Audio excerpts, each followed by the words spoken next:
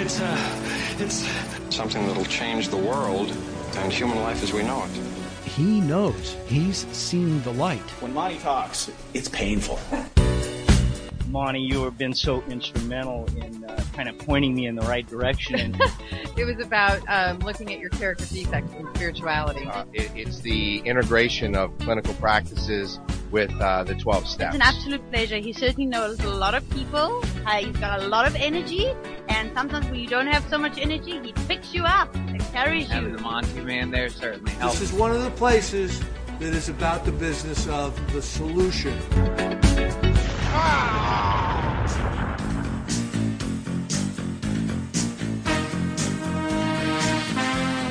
The views expressed on this special broadcast of the Take 12 radio show do not necessarily reflect those of KHLT Recovery Broadcasting or its affiliates. KHLT is not affiliated with any particular 12-step fellowship. Now here's that guy who's getting less popular minute by minute. Your host, the Monty Man.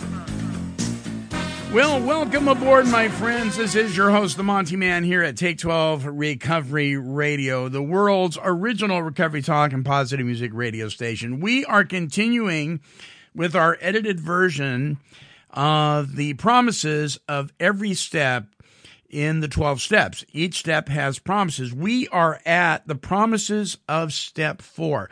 Now, listen, we're going to be publishing these once or twice a week, so you can download them. We're making them available for you for free at no charge for you. If you would like to listen to the promises of step 1, 2, and 3, as well as this one and the ones coming up, simply visit us at take12radio.com and click on Follow Me on Podomatic. And there you will find each and every show as we produce them, as well as our other shows as well. And you can download them for fun and for free and share them, burn copies of them, share them with your friends. Remember, you can also find us on iHeartRadio and on iTunes and all sorts of social media platforms as well. All right, without further ado, the 4th step, made a searching and fearless moral inventory of ourselves, comes with its own set of promises. So let's join the conversation with my sponsor, Bruce H., Marv R., and myself on the promises of Step 4. Our topic this week is the promises associated with the 4th step. Before we get into this, let me ask you guys, we know that in working with people in our respective 12-step recovery fellowships, that it seems to be, it seems that we lose people at the 4th step more than any other place.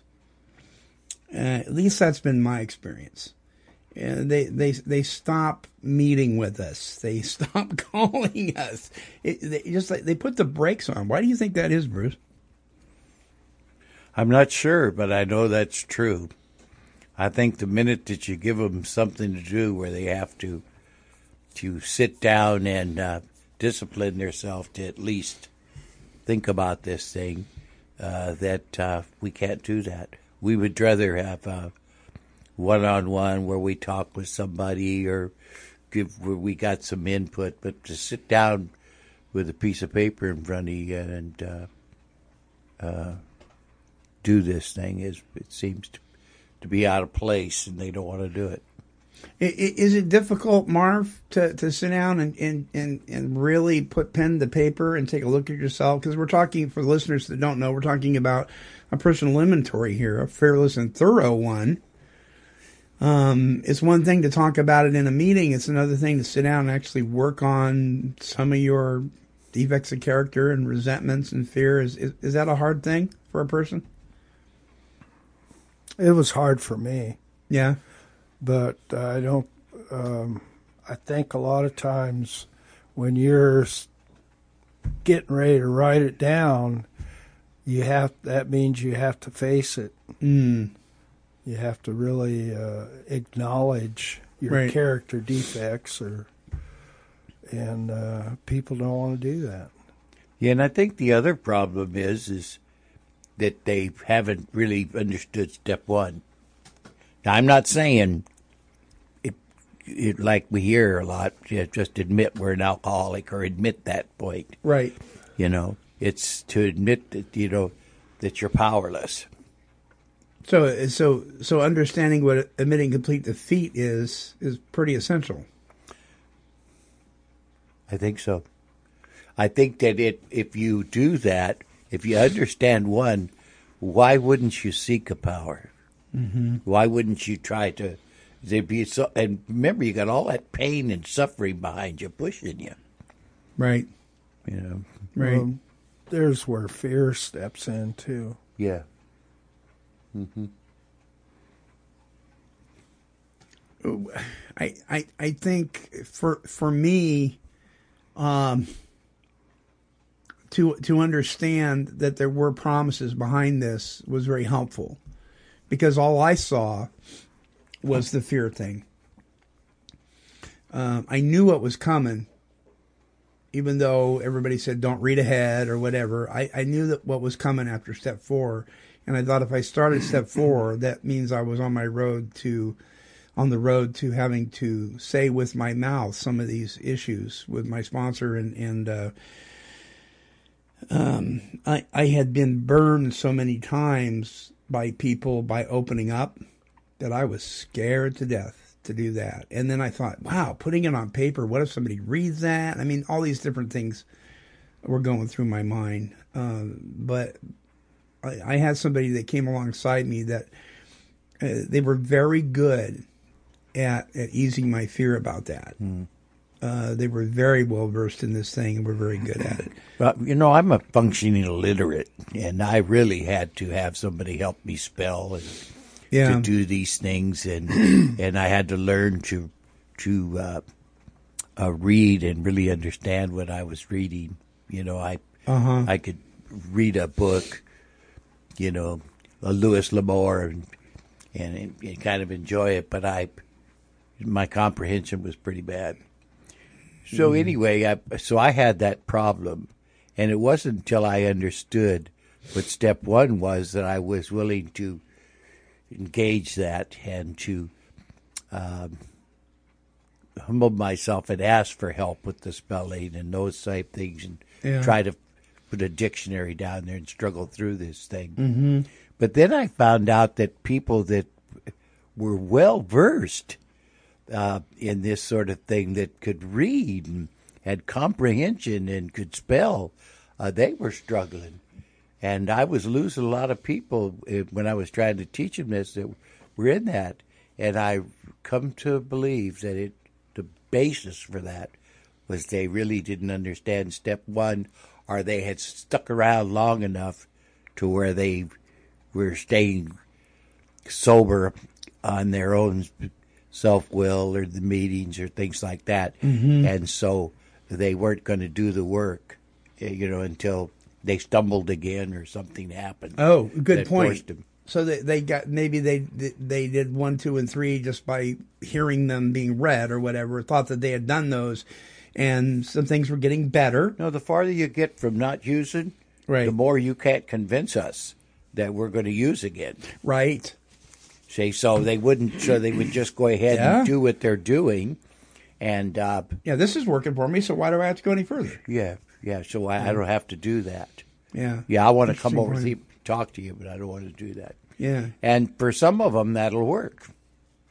Yeah. For people that are alcohol abusers and not alcoholics, that'll work real well.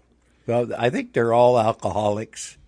You know what I mean? But they're some of them don't have that obsession like we talk about.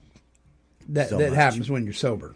Yeah, right. But they have real drinking problems, and when they're drinking, they have no woe in their game, and they end up getting DUIs and sent to court. The court sends them here, and those type of things. They're alcoholics also.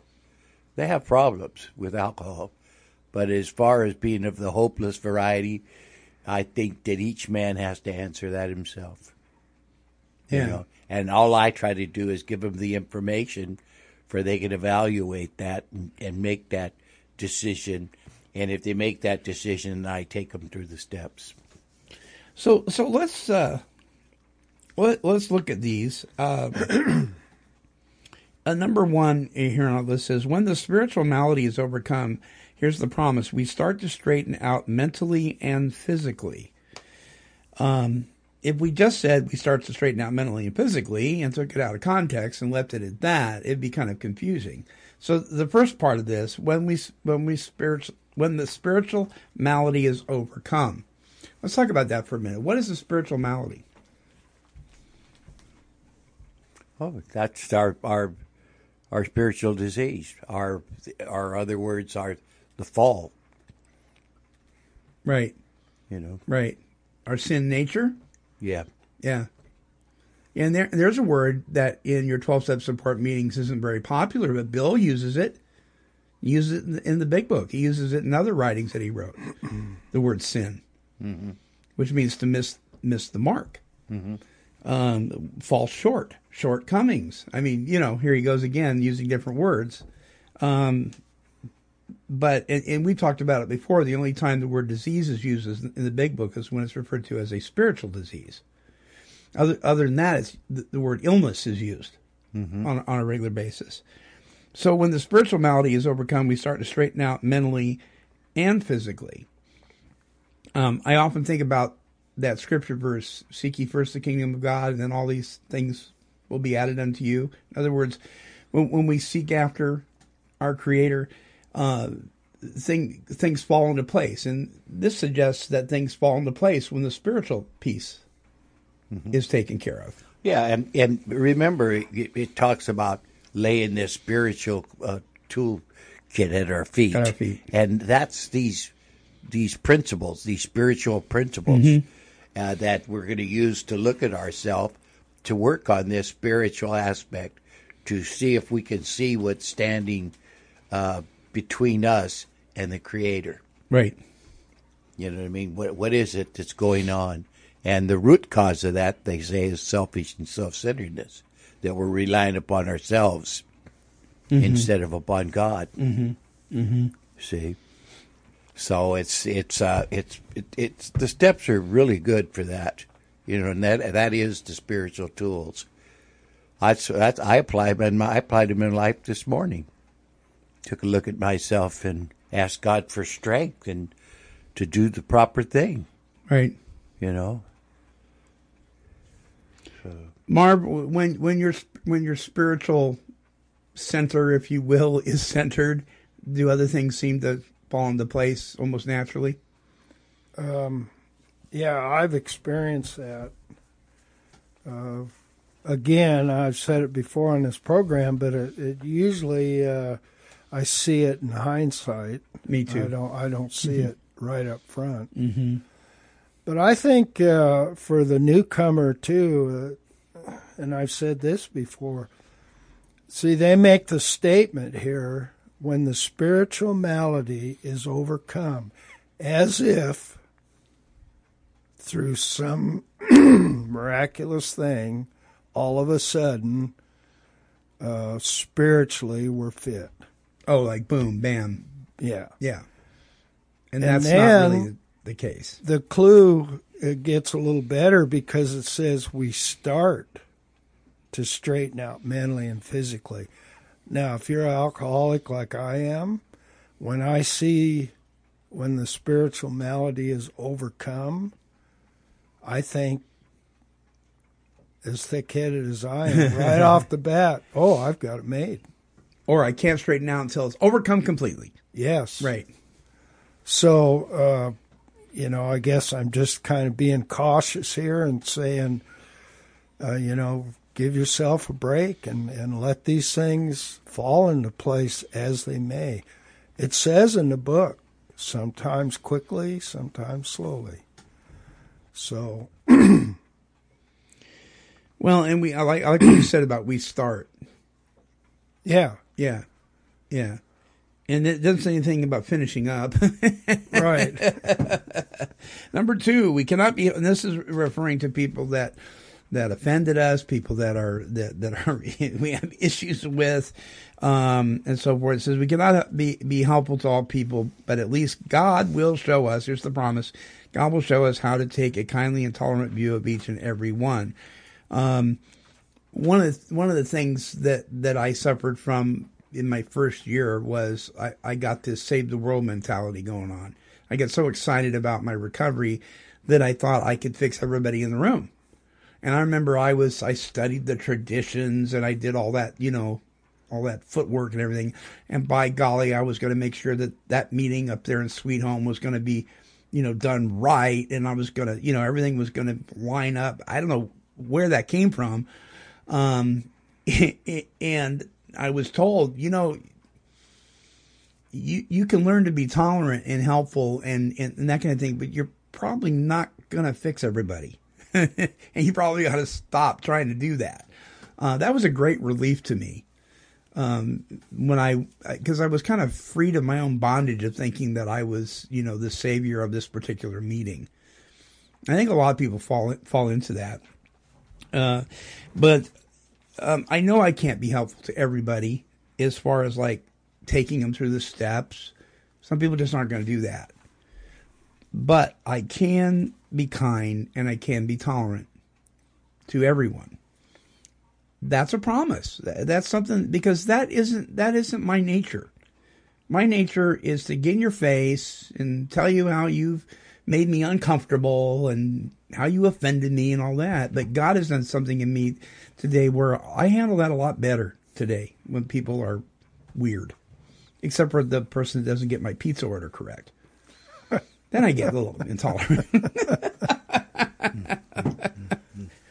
So what about you guys? What's your experience been as far as God helping you to take a kind view and a tolerant view towards everyone? I think that this is a good place to verify what Marv was talking about. Not to verify it. I'm using the wrong words here. For me to do this, to actually do this, be kind and tolerant towards people, I had to grow there. I had to learn that I wasn't going to be able to do that with all people. You see, that there would be times when I would react, and I had to. It was a process for me to get into this. But remember what we're doing here. We're doing a 4-step. We're lining it up, and what the Brook is showing us, just for what we do when we look at it, what it's talking about, is it's a new way of looking at things. We look at these people. We didn't like their symptoms and the way they disturbed us. You can see that because you have it on paper, and they're kind of like describing this out in this prayer. So we ask God right away. It's teaching us to use God. We even need God in the steps. Mm-hmm. See, so we start to look at these people and we turn it over. And maybe when we turn it over and we see that we brought a lot of selfish, dishonest, and fearful things to the relationship, and this person was sick too, disturbed, and we've seen that, then we can start to show them the grace that God is showing us by giving us the ability to take a kinder and tolerant view towards them, to approach them and talk to them on a different level. You see what I mean? Right. Than we ever have been able to, because we're angry at them and we don't know how to communicate, because the anger is the driving force. The fear is the driving force. You see what I mean? Mm-hmm. That's inside of us. We're doing these things, but we're being driven by the anger and the fear.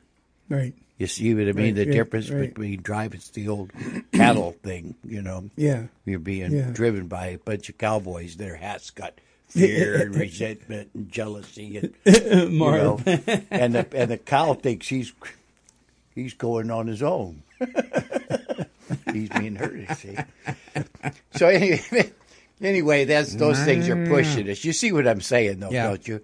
And so right away we're using these things and their promises. If you do them, if you did this and you found that God was giving you a different temperament, then you would see the worth. Right. You see what I mean? He'd become precious over a period of time. Because without him, you'd revert back to what? Same old you. Same old person. Yeah. Same old you. Yeah. Who we are. And may I just say, if you're doing it today, it's not old behavior. Right? Yeah. Yeah. What's our excuse for our behavior today if we're not drinking? Right. Yeah. Right. Well, you know how we are. You hear that, don't you? Oh, you know how we are. That's just how we are. And I'm like, God, just quit it. Mm-hmm. But I wanted to sit around and tell everybody about this prayer instead of applying it in my life and using it. Yeah. And sometimes I think we think we're applying it if we're just sharing it with somebody. Yeah. Ain't that something? Yeah. Yeah. Oh, I've done it. No, you've talked about it. I think sometimes we're applying it when we just keep our mouth shut. Yeah. Isn't that the truth? For me, anyway, that's... I've thought for a long time, and Bruce touched on it, that once we've done the third step and being really serious about it, it came upon me down the road that, hey, you know what? God extended this grace to you. Your responsibility is to extend that to others. And one of the ways I do that, especially with, I should say, one of the ways I try to do that, especially with those up close and personal, is not to open my mouth. Because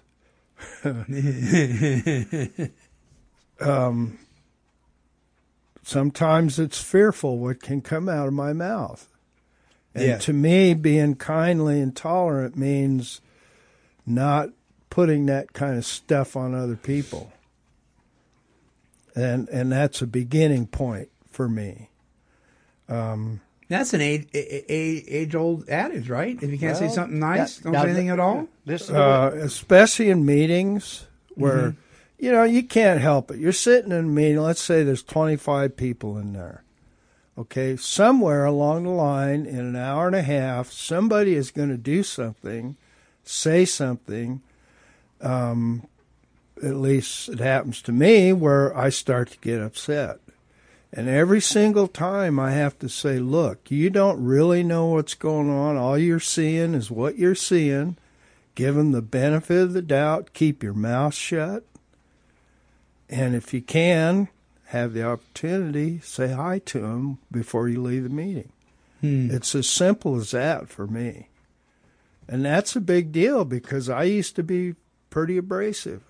So, you see, but he's saying something that's absolutely right. If Marv knows his temperament and he knows that his words are going to hurt somebody, learn to keep your mouth shut and listen, and then say something kind to him as you're, leaving the meeting or when you can. Right. You see, I mean, what's wrong with that? Yeah. You see? And Marv knows him, and now there's other people that have a gift where they can say something. See, and that's what's really nice about these steps. It's your inventory. It's not the other guy's. Yeah.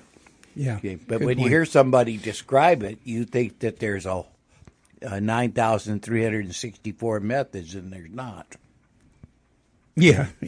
So Marv knows that if he's going to do these things and be that kind of a man, that he needs God's help. Amen. Amen.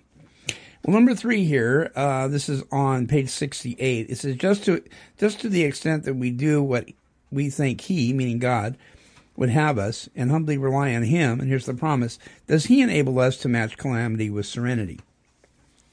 What's that mean to you guys? Matching calamity with serenity. How does that work?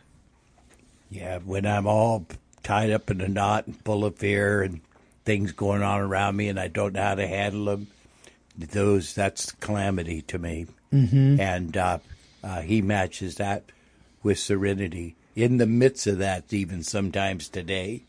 And I know I've stepped right out there with this one is, I can have serenity in the midst of the storm.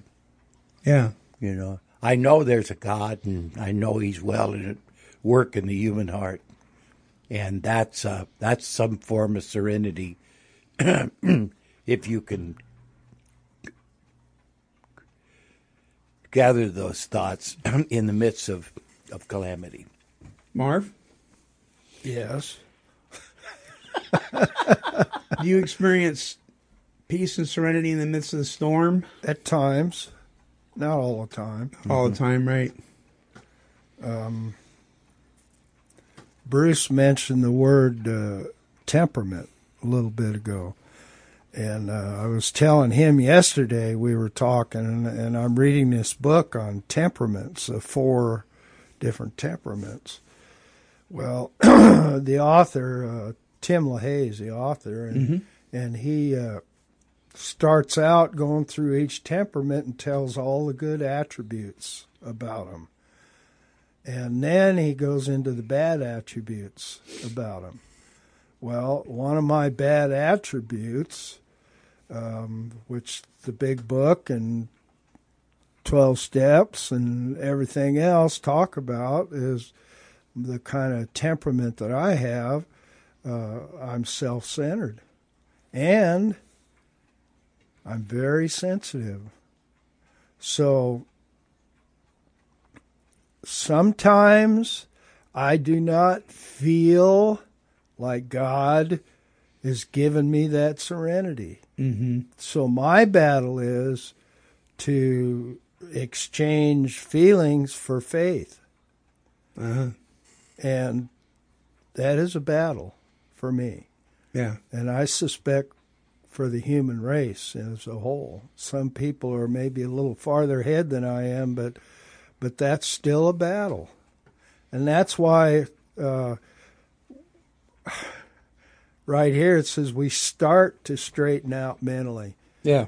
Well, I'm still starting, I guess. But yeah, there have been times when the world's coming down around my shoulders, and I know the presence of God. I hesitate to say I feel the presence of God, but I know that I know that I know. And then other times it's really a battle. It's a struggle. Sometimes we want God to save us the way we want God to save us. Exactly. See, here he is, that God came for a very specific reason, and we want him to do it our way. It's interesting because we were talking about this the other day, several of us, about the word Hosanna. Means save us now. It was a cry of the Jewish people back during this is the week. This is Easter week. The other day was Palm Sunday. Was Jesus' triumphant entrance into Jerusalem, and here were all these people screaming, "Save us now! Save us now! Save us now!" What they were crying out was, "We want you to save us the way we want you to save us." They were looking for a military overthrow of Rome. We want you to save us now. We think of it as this beautiful, they're waving palms, save us now. But they were demanding, and that's why the very same people crucified him, because they were making a demand, and he didn't meet it, because he didn't come the way they wanted him to come. You don't think they weren't jubilant people? Oh, I think they were. Mm-hmm. I think they were very jubilant. And I think particularly the children were. Yeah. But they were still making a demand, save us now, right now. And I think we gained a big discussion about this at some point, but it's interesting that if God were to save us the way we demand it, what kind of change would that have caused throughout humanity today? If he were to come and overthrown Rome and the whole 9 yards that day and come off the cross like he could have. All of Christianity would fall on its face without the cross. I mean, But boy, they wanted that. They wanted him to do it right now. See, he came for... See, and really, I think in the beginning of this, number 3, I think the secret is right there, because it says, just to the extent that we do what we think he would have of us. Right there is the problem. It's what you're talking about. Yeah. Right? Yeah. Yeah, you bet. You bet. And that's where I get into trouble.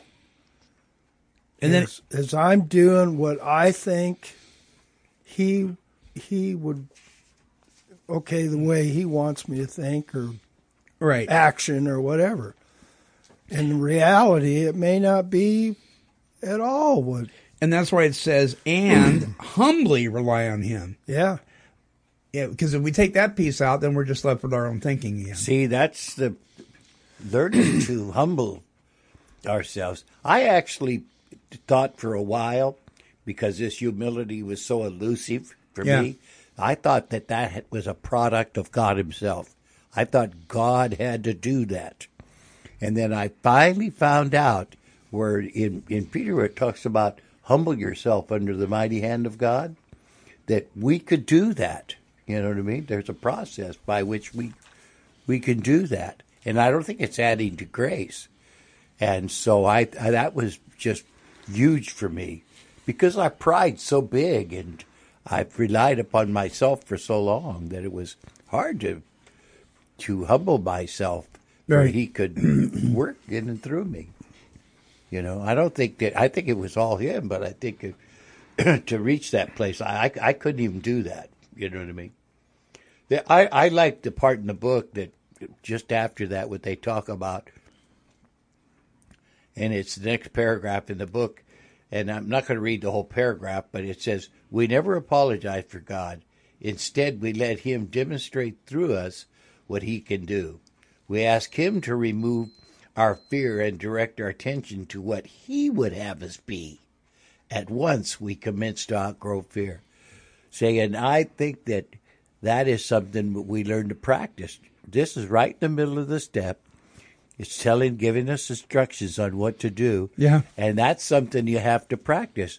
I still have fear. I still have calamity. But it's learning to trust him in all situations, you know.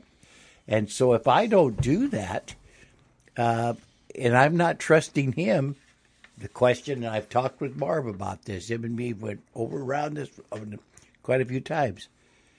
If we're not trusting God, who are we trusting? Sure. And I'll tell you. It always comes back to self-reliance. It's me. Yeah. And isn't that what got me in so much trouble? And I love this too because it goes back to what Marv was saying with the word start. It says that once we commence to outgrow, and that is conditional on asking him to remove our fear. When we ask him to remove our fear, then we begin to outgrow fear. But outgrow suggests to me that it's a process. We're outgrowing it. Yeah. Yeah, we just don't fit into what we're supposed to fit into right away. You bet. Yeah. Yeah. Yeah. But what a promise. At once we commence to outgrow this thing. Mm-hmm.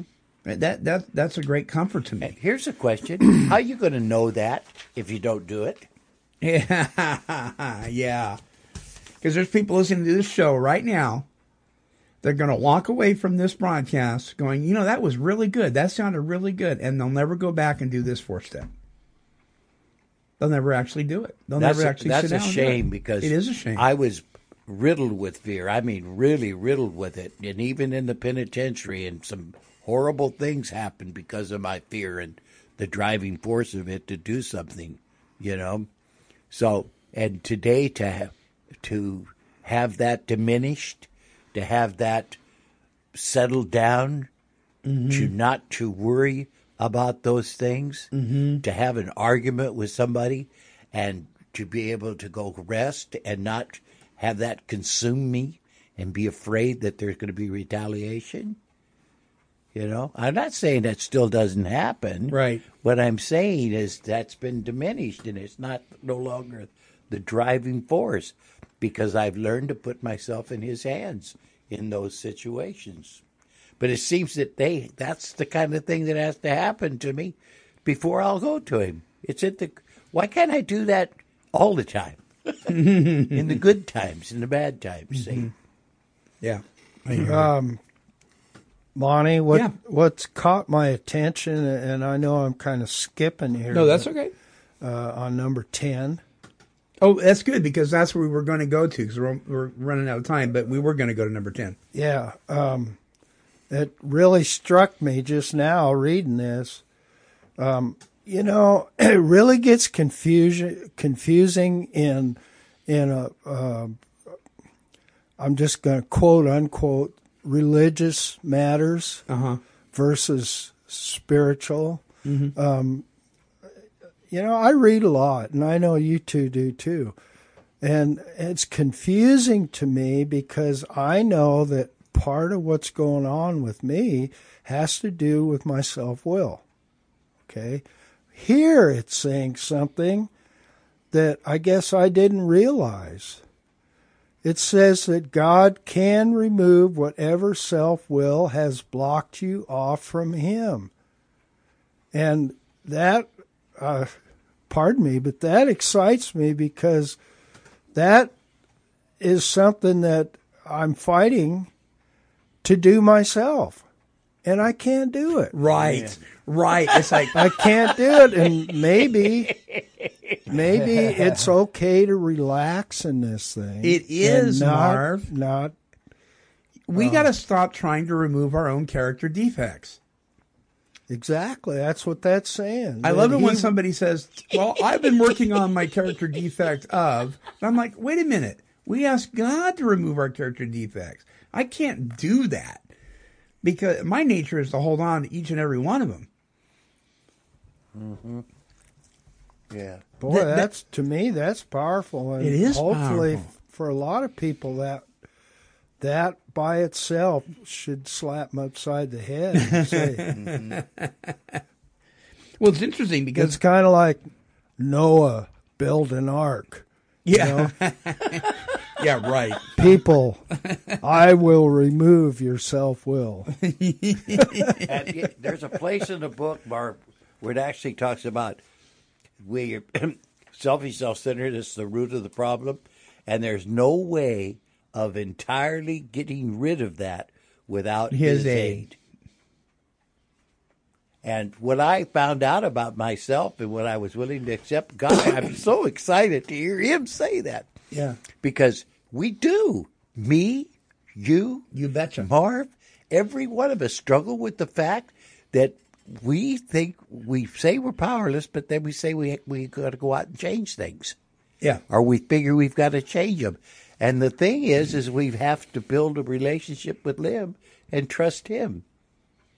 And then he'll help us to do that, or he'll do it. There's times when I think he gives us the strength and the ability to do these things that we have to do. But sometimes we just don't know how. We just don't know how not to rest. Isn't it interesting that to rest, I mean. The beginning of the sentence says, we hope you are convinced now that God can remove whatever self-will has blocked you off from him. He uses that word convinced again. He's trying to get us to understand we have to be convinced. I mean, back at end of step 2 in the ABCs, being convinced, we were at step 3. We read over that, really quickly in the readings, in the rooms. Being convinced. Now, you can't be at step 3 until you've been convinced of 1 and 2. Being convinced. And so here he says again, we hope you are convinced now, once again, and I have to be convinced regularly. I don't know about you guys, because I'm always thinking that I can fix this thing. I wake up thinking that. And I have to be convinced on a daily basis that I can't. I can usually knock off some of my self-centeredness and be of help to people. Yeah. But I can't do these things on a regular basis without living out of this spiritual life. See, I can't live out of the self-centered life and accomplish these things. I have to try to learn to live out of this spiritual. And even in my spiritual life, that's just, what's the word I want to use? I want to say impregnated. But there's so much self-centeredness in it. Yeah. Part of the thing I don't know if I should call it a problem or not, but so many books written by spiritual and education wise people. Mm-hmm. They say something like, and I'm just going to, so if you're having a problem with blah, blah, blah, whatever it may be, then you need to do blah, blah, blah. And like I said, and I think you guys are the same way. I spent a lot of time studying, researching, and, well, I get really confused because here's this revelation to me, once again, that God will handle my self-will, okay?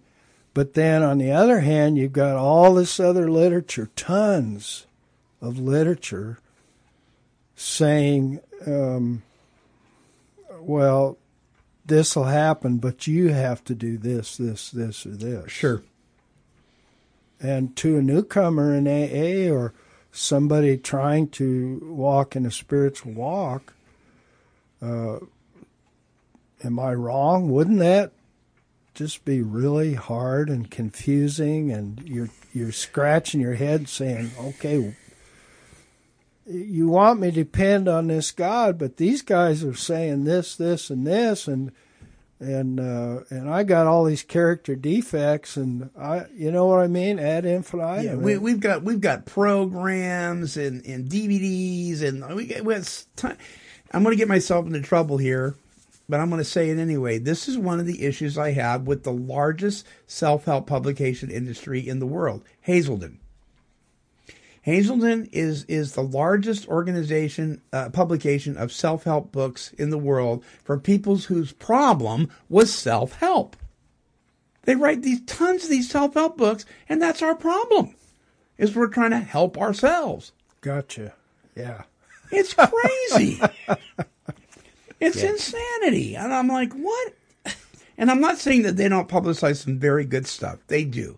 Well, part of the problem with what you're saying and is people, at least I can't just let down and relax and say, oh, thank you, Lord, right. You're going to take care of it, because you got all this other stuff coming at you. Yeah, you're being inundated with it all, and you're even being inundated with it in the rooms. You know what I mean? Mm-hmm. And so what do we do? Because you got all this stuff, and it says you're supposed to do those. You do those things. Yeah. So I think that he's got a very valid point. We could do another show on that, and we've done 6 of them already. You know. Yeah. But I think that's a very valid point, and I think it needs to be brought up. Because we get these things. I'll give you one of the things I do, because so many people walk away from it's like we were talking about. Mm-hmm. This is my foundation. He's holding the big book. The big book. When I'm teaching the steps of Alcoholics Anonymous, mm-hmm. when I'm doing spiritual things, such as growing in my spiritual knowledge and understanding of who my Creator is, well, then I use the Bible. Mm-hmm. See, and that's my foundation.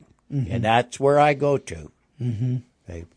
And then there's all these other books that are written about it. And I feel that I have to be grounded in the Bible before I can read all these books, because they have such a huge influence on me. And to say they don't, I have some children that are of a different faith than me. Mm-hmm. And I want to read about their faith, for I can talk to them about it, for I can have some conversations with them. And I wasn't able to do that until I got grounded in my own faith. It's interesting you say that, because even with like the big book, and this is why I think it's important for people in the whatever 12-step fellowship that they're in, that they be grounded in their basic text, because there's all sorts of other literature out there that sounds real good and looks like it matches up with their basic text. But if you know the basic text really well, you can see where it does and where it doesn't. Case in point, the book Living Sober. This is a book that is AA conference approved literature that slid under the table really quick. It wasn't even supposed to be approved. If you read Living Sober, it's the yellow pamphlet kind of thin book, and you read the big book and you really compare them, you would swear it's two different programs. Because one is really man-centered and it's got good stuff in it, but it's not the real solution. But you would swear it was two different things. So I have to be grounded in that. And like you were saying, Bruce, like in our faith, it is important for me to be grounded in the Word of God, because there's other things that'll come along. You go to a Bible bookstore, there's lots of books in there that are anything but biblically correct. And I could read those and go, oh, that's good. That sounds good. But if I'm not founded in the Word of God, then I'm going to believe all sorts of garbage. And I think it's the same thing when it comes to if you're in Narcotics Anonymous, you need to know the basic text of NA. If you're in Alcoholics Anonymous, you need to know the basic text of Alcoholics Anonymous. Otherwise, you're going to be doing all sorts of weird stuff. Yeah, well, I can just be influenced because I hear things and they sound good to me, and I'd really like them to be that way. Sure. You know? Yeah. Sometimes this path that we've picked, this spiritual path, it's pretty hard. You know what I mean? Because people don't want to hear it from us. You know what I mean? They don't. We have to let the tenacity, learn to be, to march forward, because because of our faith, we get arrows shot at us. Sure. And society's doing one thing and we're trying to do another. You know what I mean? And it's just, they're living and doing what they want. You see what I mean? We have our own flesh and our own problems. We have all this pornography and everything else. And we have to stay away from that and not get involved. You see what I mean? Yeah. And yet we're the capital of the world for that here in the United States. Oh, you bet. So, I mean, if you think that it's not a life of denial, then you're wrong. All right, so there you have it, another episode, the promises of Step 4 on this edited version here at Take 12 Recovery Radio.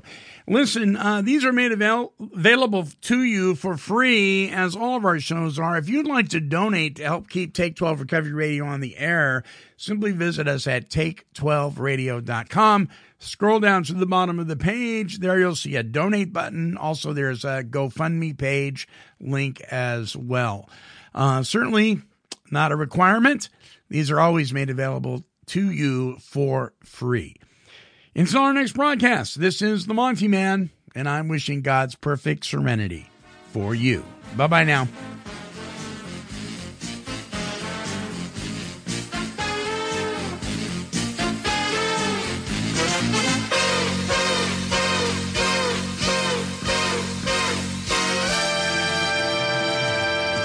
This has been a broadcast of KHLT Recovery Broadcasting. Kitty, kitty, kitty, kitty.